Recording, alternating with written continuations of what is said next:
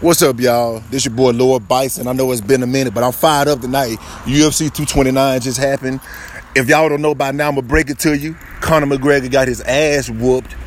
I predicted a rear naked choke second round. Khabib rear naked choked him in the fourth round. It wasn't even close. Conor McGregor even got outstruck. He got outstruck and outclassed.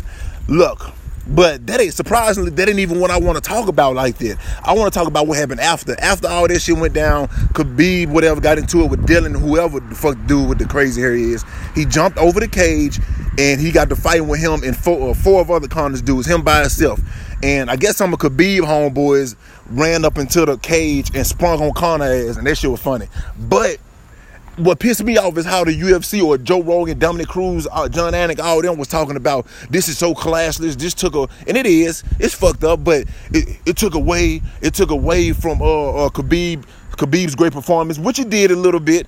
But what pissed me off is them talking about, well, Conor's he's a class act. And really, Conor's a class act? You should be a class act after you get choked the fuck out. Conor's a class act after he got choked the fuck. Look, saying Conor's a class act is retarded. Because look, bro, this motherfucker, y'all just used the promotion.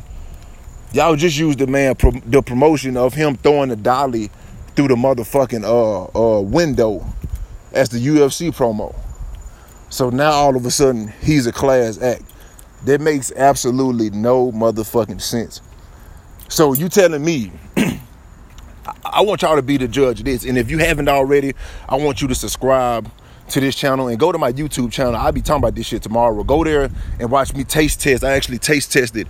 I did a pre-fight taste test of Conor McGregor's Proper 12, his whiskey brand, because I do fuck with people, you know, who I admire in their businesses. So I try to support because I want that to come back on me. But fuck all that. I want y'all to decide. What Khabib did was stupid, yes. But it was brave. And that's why I admire him. He went over there, he got to fight with 4 dudes. It was stupid, yeah. But don't act like Conor is a class act when he and 30 of his boys run up on Khabib and one of his dudes on a bus with other people's staff and fighters and women throwing dollies and shit through the bus and getting glass in other fighters' eyes and doing all this dumb shit, and y'all using it as a promo. But now when the shit come back on him after he get his ass whooped and he get fired on, you know, when the shit comes back, now it's all fucked up. It's all, oh, Khabib, this took away from his performance. Not really, not to me, shit. He choked the motherfucker out clearly in the 4th round. He outstruck him, he outfought him.